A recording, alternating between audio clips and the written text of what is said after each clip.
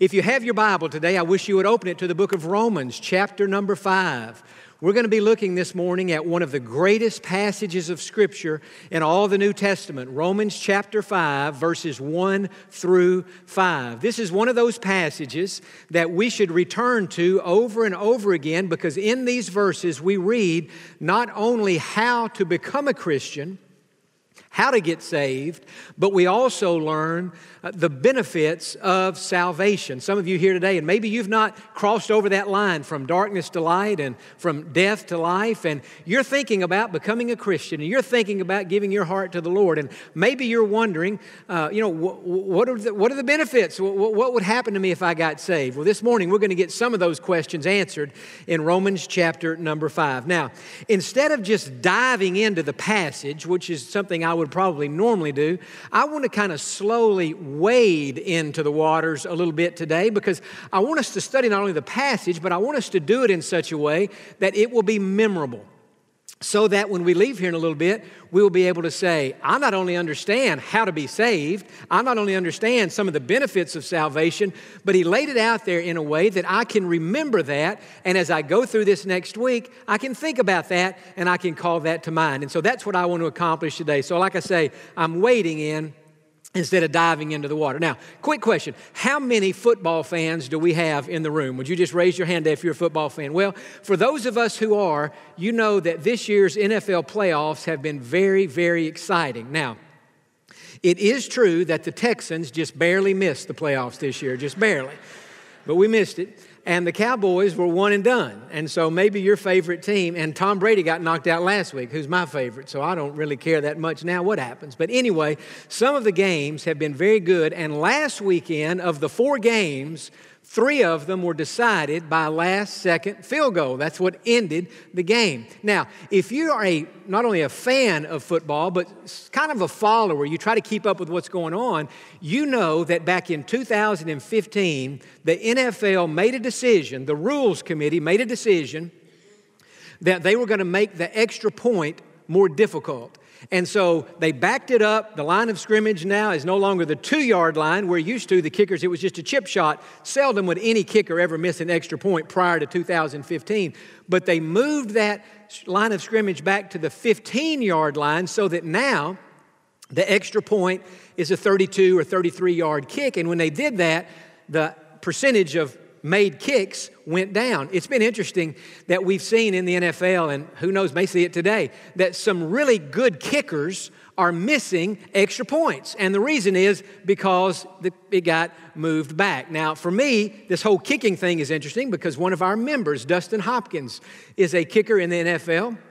He now kicks for the Los Angeles Chargers, and so I guess knowing him and just the rules and everything, seeing how that's all changed, the extra point has become a very important part of the game. It is no longer automatic. You say, John, that's interesting, but I really don't care about the extra point in the NFL, where they kick from or what the percentage of missed kicks is. What does that have to do with your sermon? Well, think about this. In a football game, after a team scores a touchdown, what do?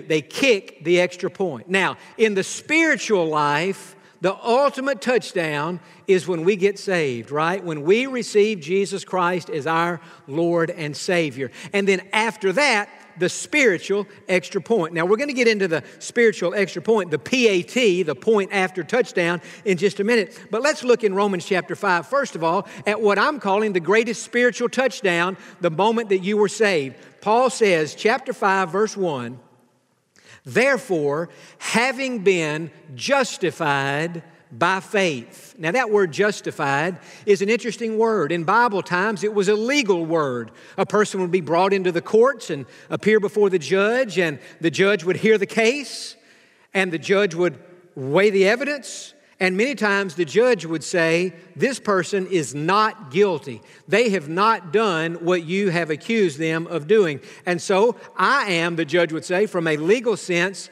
justifying this person. I am pronouncing this person not guilty. Now, this is the word that the Bible uses to describe our salvation. In the eyes of God, when a person gets saved, we are justified. Billy Graham used to say, it is just as if we had never sinned. When Jesus Christ comes into our heart and washes our sins away, you can think about all the sins you've committed from your childhood, your teenage years, young adult life, and more recent sins. All of those sins, when you received Christ, were washed away and you were pronounced not guilty. You were justified. But biblically, there's more to justification than just that, as great as that is. Biblically, when Paul says, having been justified by faith, what he's saying is, not only has God forgiven our sins, but now watch this, He has also covered us in the righteousness of Jesus Christ. 2 Corinthians chapter 5, verse 21, it says, God made Him, that is Jesus, who knew no sin, to be sin for us, that we might become the righteousness of God in Him. And so when you got saved, what did you do? You gave Jesus your sins, and you gave Him your faith. And what did He do? He took that, and then He gave you His righteousness. It is the great exchange. And I was thinking last week, how could I illustrate that in a more modern and contemporary setting so we could all kind of understand how that He's forgiven us, but He's also clothed us in His righteousness. I'm talking now about the Heavenly Father, right? Let me use my earthly father as an example to keep the father-child relationship. Let's just play like that I owed my dad $1,000. Let's just play like that I owed him that, which, by the way, I don't, okay? I don't owe him anything. But let's play like I owed him $1,000. And so I went to him a few weeks ago and I said, hey, Dad, I've made some unwise financial decisions. I've got myself in a mess and I've got bills coming due and I need $1,000. Could you loan it to me? And he says, sure, no problem. He goes in the other room, he gets his checkbook, he writes me a check for $1,000 and I say to him, I'll pay you it back in 1 month. He says, you have a month. And so the month goes by, I'm trying to save my money, I'm trying to get that $1,000 ready to pay him back, and for whatever reason, I just can't do it. And so 4 weeks goes by, 5 weeks, 6 weeks, and now it's embarrassing. I'm embarrassed because it's been more than 4 weeks. And so I go to him and I say, Dad, look, I don't have the $1,000 to pay you back. I owe you $1,000, but I don't have it. And I'm sorry, but I just need more time. And so he listens to that and he says, okay, I hear what you're saying. And then he just quietly excuses himself from the room and he goes into some other room, and about 15 minutes later he comes back and he sits down, and I notice he has something in his hand, and he says, John, he said, first of all, you owe me $1,000 and you said you can't pay it back. And so I just want you to know I'm forgiving the debt. You no longer owe me $1,000. I'm like, wow, you're going to forgive me? You're just going to let it go? I don't owe you $1,000. He said, I'm forgiving the debt. And not only that, I want to give you something. And he reaches out, and I reach out, and I take a check made out to me for $10,000. Now, Dad, even though I don't owe you $1,000, if you gave me that $10,000 today, later on, that might be kind of fun for me to have that experience. But he gave me the $10,000. Now, what would happen? What would have just happened in that transaction? Two things. He forgave the debt, $1,000 that I owed him. He said, you don't owe it anymore. And then he gave me his wealth. That's what Paul meant when he said that the Father has justified us. Because of what Jesus has done, He canceled the debt. He washed away the sins. We don't owe God anything. And not only that, He now has covered us and clothed us in the righteousness of Jesus Christ. Isaiah 61:10, we have been covered in His righteousness and clothed in the robes of salvation, so that when God sees us, in the eyes of God, we are as righteous and as perfect as Jesus Christ. And so when Paul said, we just read over that, having been justified, some translations, some of the newer translations, having been made right with God, and then it says, by faith. How does this happen? By trusting Christ. Again, we place our faith where God placed our sin. On Jesus. When Jesus died on that cross, He had our sin. So this is where everything happened. And so to be saved, I have to place my faith on Him, on Jesus. And He forgives my debt, and He gives me His wealth, and I'm covered now in His righteousness. Now, have you ever done that? Has there been a time in your life when you made that transaction, the great exchange? You gave Him your sin, He forgave it. He gave you His righteousness and you received it. You're made right. You're justified with God. If so, you have scored a spiritual touchdown. And now it's time for the PAT, the point after touchdown, the extra kick. What did I say earlier? In the NFL, the PAT is no longer automatic. Kickers are missing the kick because it's not as easy anymore. But in the Christian life, the PAT, the point after touchdown, is automatic every single time. Now, it's interesting. Last Monday in my own Bible reading, I was scheduled to read at Romans 5, which I did. And I honed in on these first 5 verses, and it seemed like throughout the day I was thinking about that, and I was thinking about the key words that follow our salvation. Now, I'm in the New King James. Different translations may say it slightly differently, and they do. But in the New King James, the 3 benefits that follow our salvation start with the letters P-A-T. And late last Monday night, I was walking around my house and I was thinking, how can I ever remember these 3 words? And peace and access and tribulation. And I'm thinking about it and it came to me.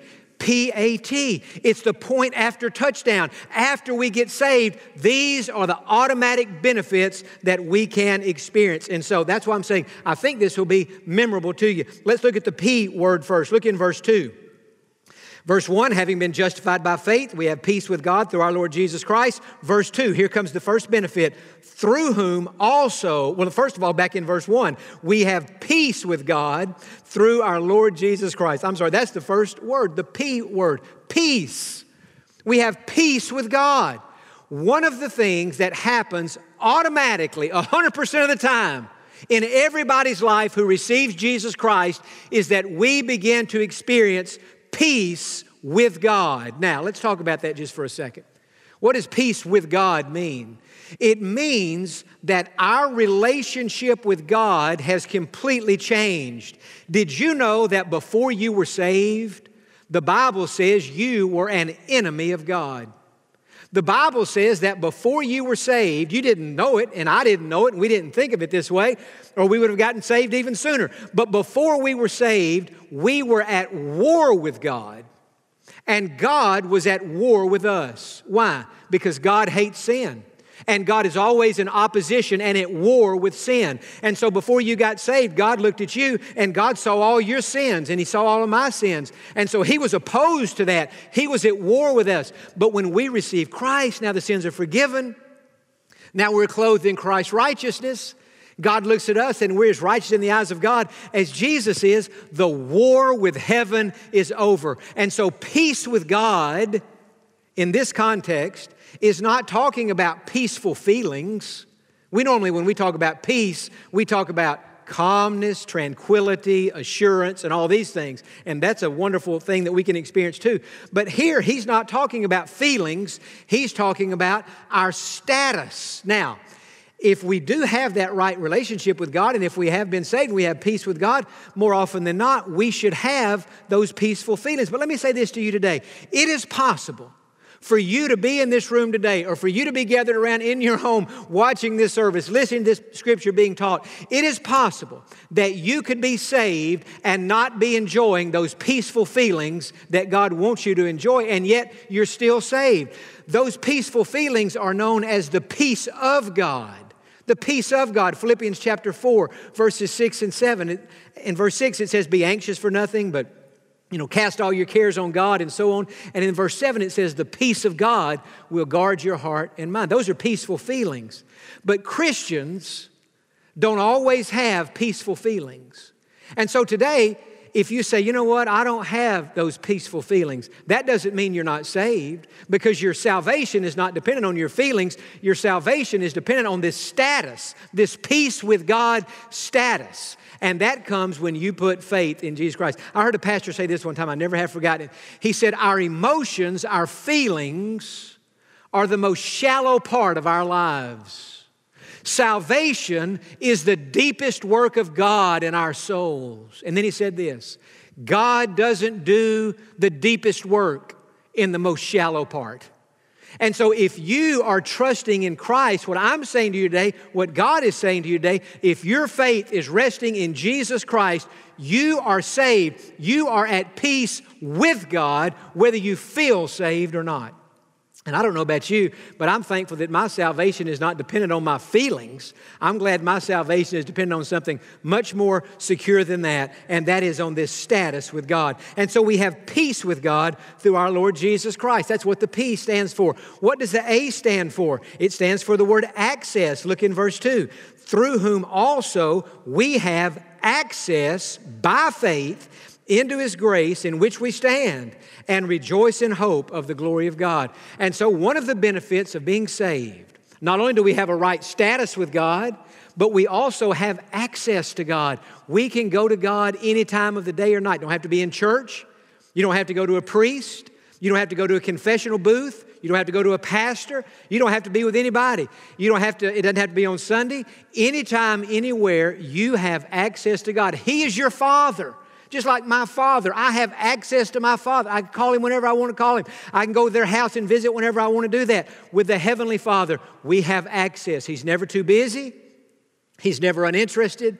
And it's one of the benefits of being saved. And then in verse 3, we read about the third benefit, the T, the P-A-T. And we read it and we think, now wait a second, what is this? Look at verse 3. And not only that, Paul's saying, not only do you have peace with God after you get saved, and not only do you have access to God after you get saved, but notice what he says. Not only that, but we also glory or rejoice in tribulations. Now, I read that the other day, and I'm thinking, perhaps what you're thinking now, God, talking about benefits of salvation, peace, yes. Access, definitely. Tribulation? How is tribulation a benefit of salvation? How am I supposed to rejoice because I'm having tribulation? Well, it's interesting. That word tribulation literally means pressure. Pressure. And in Bible times, it was the word used to describe the process, the pressure that took place when a grape was crushed so that wine could be produced. It was used also to describe the process that took place when an olive was crushed or pressed so that the oil could be produced. It went through a process of tribulation. It went through a time of pressure, went through a time of stress, a time of crushing. But it was a good thing because without the grapes being pressed, there would be no wine. Without the oil being pressed and stressed and pressured like that, there would be no oil. And so, this is why the Bible says, even the tribulation. Listen, last night I was thinking about this day and the people who would be here, and I was thinking, literally, God only knows the pressures that people will be feeling who are in the room today and who are home listening to this message. You feel like you are being squeezed. We've all been there. You're being squeezed, you're being pressed, you're being crushed, and you feel like, what in the world is happening in my life? I'll tell you what's happening. God, it's one of the results of salvation. God is using these things we go through in life to squeeze us and to pressure us and to crush us even so that He can get out of us that which He has already put in us when we got saved. And yet so many times in life, the cares of this world and so on block all that. Notice what happens when we get crushed. Look back in verse 3. Knowing that tribulation, being pressed and crushed, it produces perseverance, endurance, patience. And perseverance produces character. And character produces hope. You see, God wants you to have patience. He wants you to have character, to be more like Christ. And He wants you to have hope as you look for the future. But in order for you to have those things, sometimes God allows us to be squeezed, as it were, to be pressed, to go through tribulation. Now, as I was thinking about tribulation, I think tribulation falls under one of two categories. First of all, there are some tribulations, problems, and pressures that we could just say are common to everybody. Wouldn't matter if you were Christian, Muslim, Buddhist, atheist, it doesn't matter. We all have certain problems just because we live in an imperfect world. I experienced this last week. The house I live in, I've lived in for a long time now, the better part of 20 years, and it's not a big house. In fact, it's really more like a cottage, kind of a small house. But through the years, I have tried every now and then to do little projects along to update it and to keep things going well. And so for the last few years, I have been wanting to put new siding around my house. And I've been putting it off, and I just finally decided to do it. So a couple of weeks ago, the company came, and if you've ever had through that process, the demolition, they're just in there pulling your house literally apart, and you think, good night. Well, I have a house when they finish this project. Well, they finished the siding the first week, and then last Monday, the lady I'd been working with from the company, she said, John, I want to come to your house. I want to bring some different paint cans, and I want to get somewhere on the back of your house, and I want to paint some different colors, and you can decide what color you want your house to be. And so she came over, got the paint, put it all up there. She said, you take a day or so, decide, and call me, tell me what you want, and they'll start painting later in the week.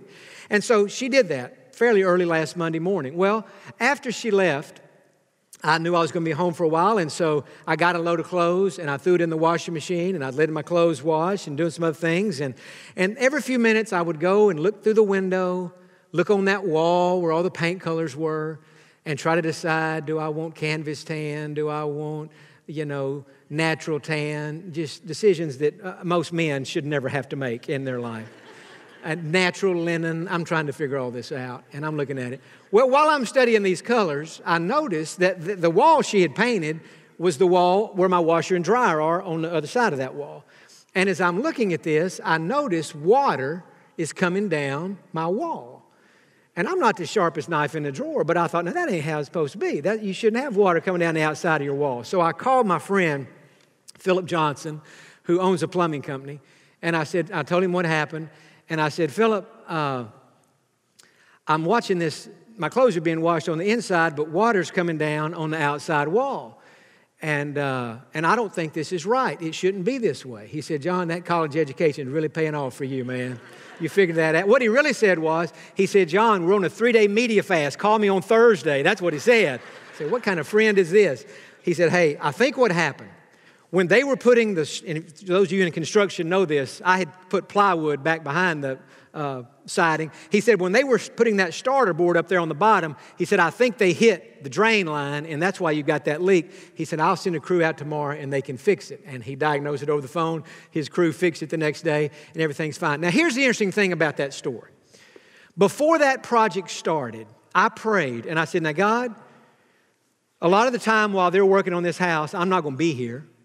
And I said, God, even if I were, I'm not a construction guy. I'm interested in all that, but I'm not an expert in how you install plywood and the weather wrap and the window wrap and the side. I'm not interested in all. I'm interested, but I'm not an expert in all that. I said, so God, I'm asking you to be the general contractor over this job. I prayed that. I said, you know all about it. You do it. You were a carpenter. You know how everything's supposed to be.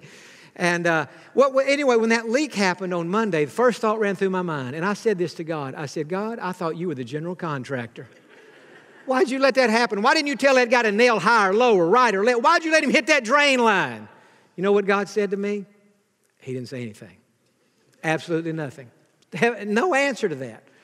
But as I went through the day, and later on that night, I was reading a devotional book, and the devotion said this: sometimes God allows us to go through challenges in our lives. And then it said this, that don't make any sense to us, but they serve a higher purpose.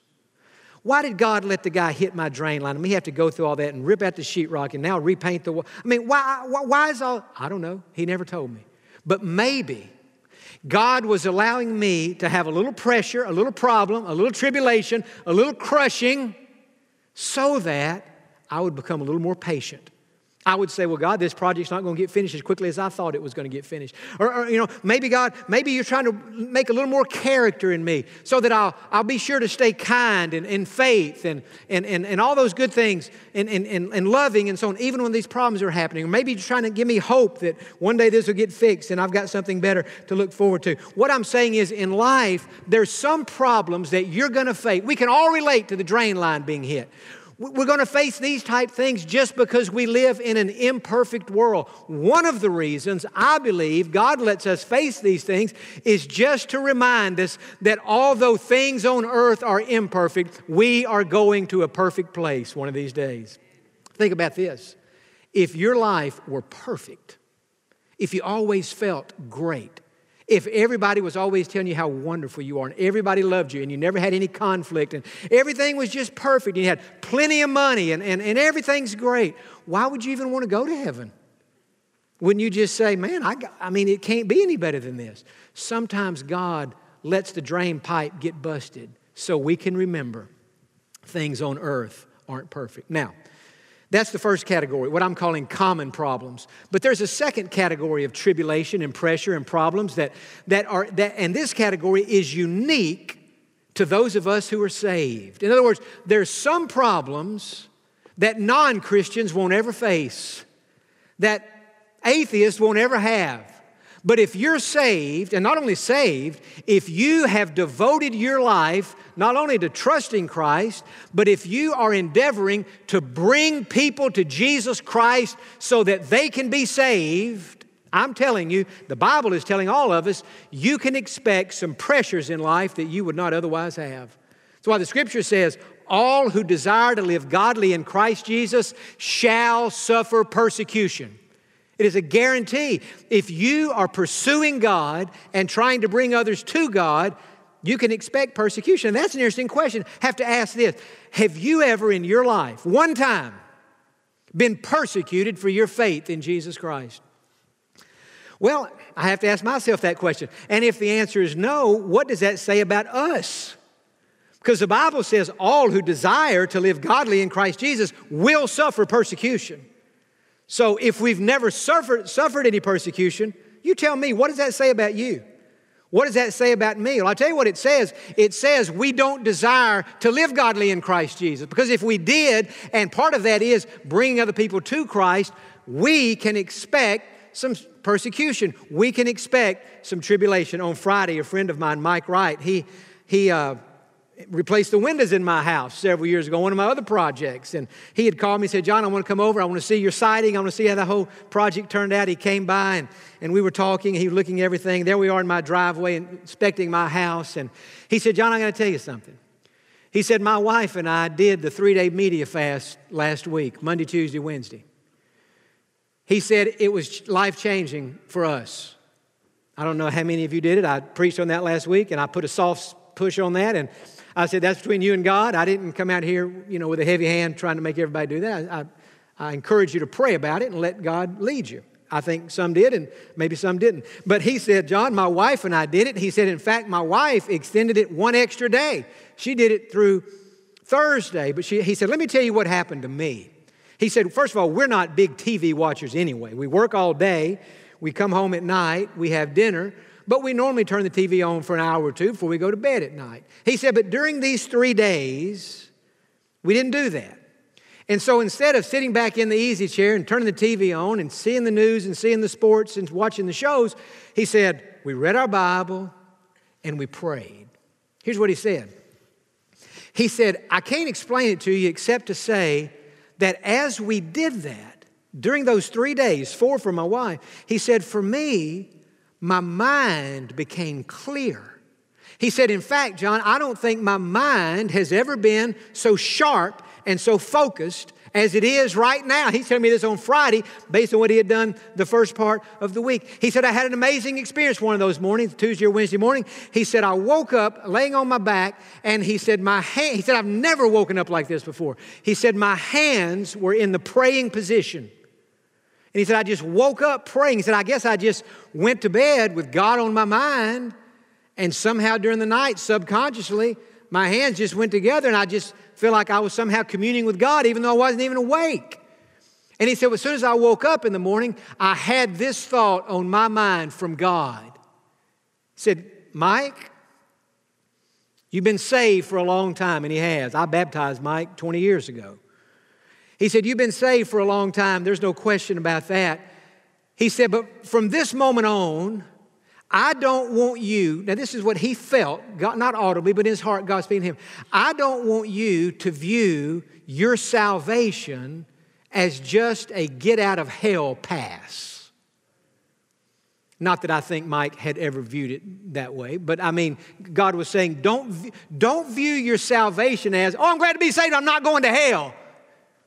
The truth be known, I think most people that may be what salvation means to them. And don't get me wrong, I'm glad I'm saved because I'm not going to hell too. But friend, let me tell you something. There's more to being saved than not going to hell. Sometimes you hear somebody say, well, you know what? You need to get, maybe you hear a preacher say, hey, all you people out there, you need to get saved. You might die. What is that? You're going to die. Preacher ought to say, you need to get saved. You may live. And while you live, you need Jesus Christ in your life every day. Mike said, God, put it on me. Don't just view your salvation as a get out of hell pass.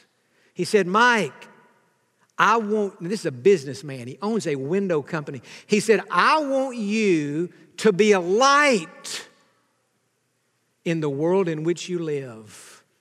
Your salvation means, yes, you don't go to hell, you go to heaven. But your salvation means more to that. Your salvation also means that you need to do everything you can to bring the people in your sphere of influence, in your circle of influence, to bring them to the salvation in Jesus Christ that you already have.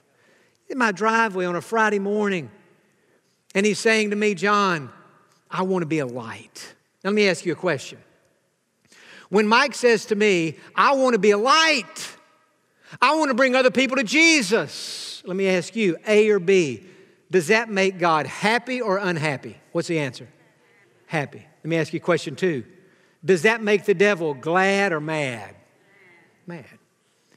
You think the devil's going to just sit back, put his hands in his pocket, say, okay, Mike, now, 20 years ago, you got saved, so I already lost you. You're not in my kingdom, you're in Christ's kingdom, so I've lost out on you.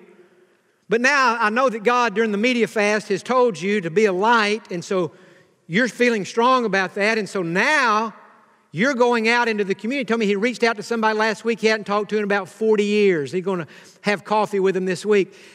So now the devil's thinking, Mike, you're going to go out and share Christ with this person and share Christ with that.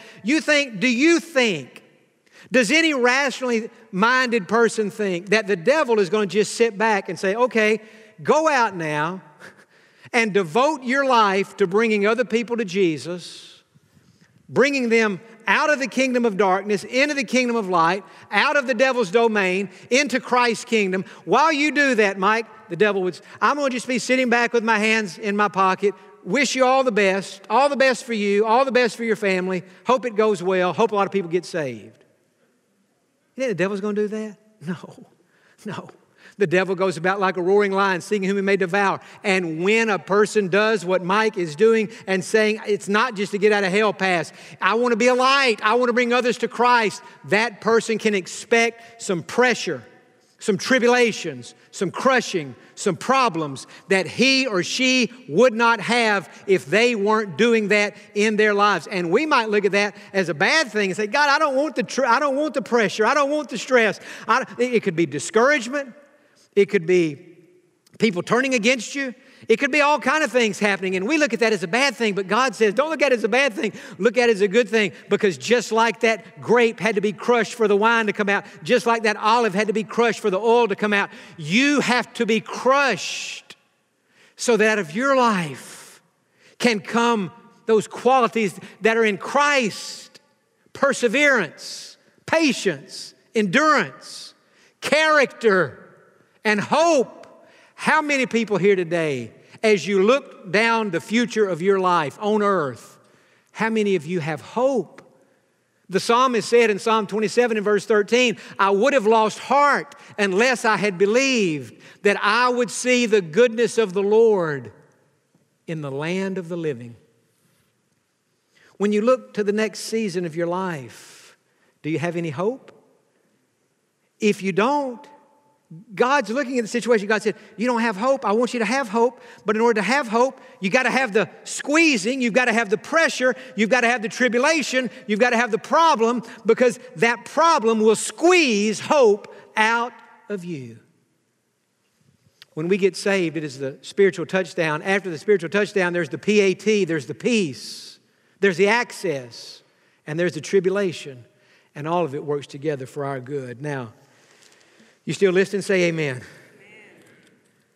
Last Tuesday night of the media fast, I was in my house, in my chair, had read my Bible, had prayed, had read some other devotional books, and I was just sitting there in the quietness of my house. You live alone, the house is always quiet anyway. You turn the TV off and not on your phone, it's really quiet. And so there I was. And I had one of the most amazing and interesting experiences that I've ever had. It was like, and I'll do a poor job explaining this, but it was like I felt covered by an invisible cloud. It was like I felt the presence of God and heard the voice of God, even though I couldn't see Him or audibly hear Him. And this is the thought that came to my mind, but deeper than my mind, this is the impression that came in my heart. Here's what it was in one sentence. It was like God said to me, it was like heaven said to me, you are known by God. Having been justified by faith, I trust Jesus. I'm known by God. Now, I've known that I've been known by God ever since I came to the full assurance of my salvation. That's been a long time ago. So I didn't just get that last Tuesday night. I'm just saying for me, in a fresh way, I just had this impression. You're known by God. You know, there's a passage in the Scripture that used to scare me to death in the Sermon on the Mount. Jesus said at the final judgment that many will say to me that they, Lord, Lord, did we not do all these things in your name? And shouldn't we be allowed to go into heaven? And Jesus said, truly I say, I'm going to say in that day, depart from me. I never knew you. I thought, I can't imagine anything worse than to hear that.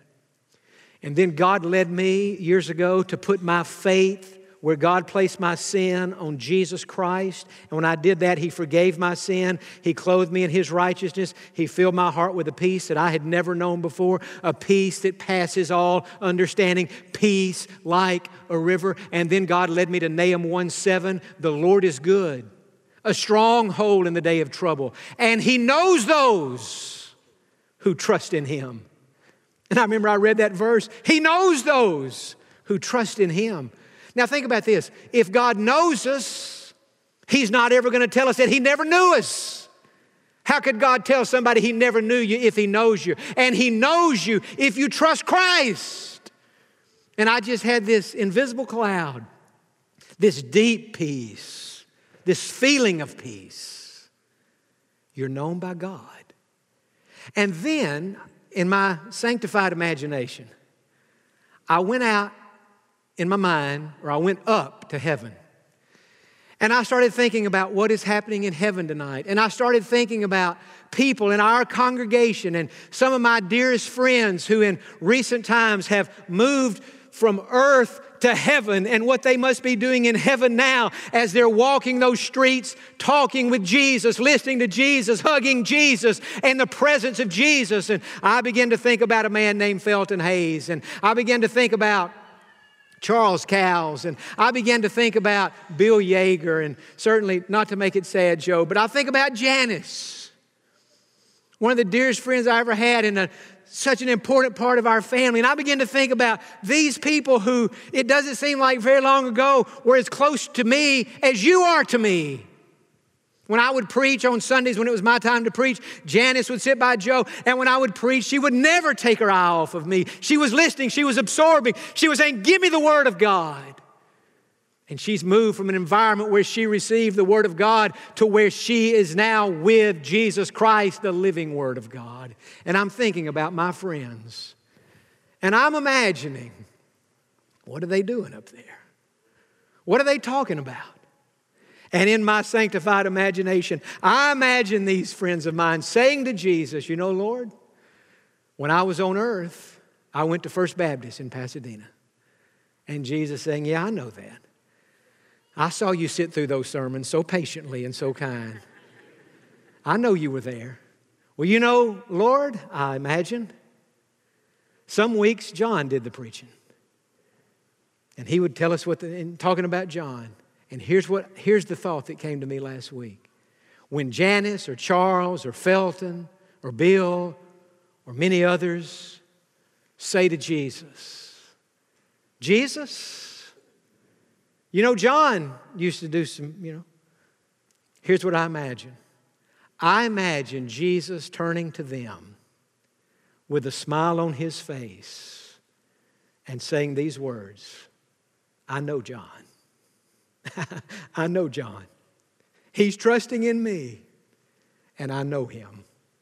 I'm asking you today, we're talking about being justified by faith. We're talking about having peace with God, access to God, good things coming out of the problems we face. I'm asking you today, are you known by God? Are you known in heaven? If one of your family members or friends this afternoon walking with Jesus mentioned your name, what would Jesus say in response to that? Would he smile? I know him. Oh, I know her. They're trusting in me, and I know them. Or would Jesus say, I don't know him. I don't know her. Not in a personal way. With our heads bowed and eyes closed today, you don't ever want to hear Jesus say to you, depart from me, I never knew you. How horrible, how tragic, and how final, and how unnecessary. Because today, if you will place your faith in Jesus, you will begin a relationship with him. And he will know you. And he'll never say those words to you that he never knew you. Because you can't tell somebody you never knew them if you currently know them.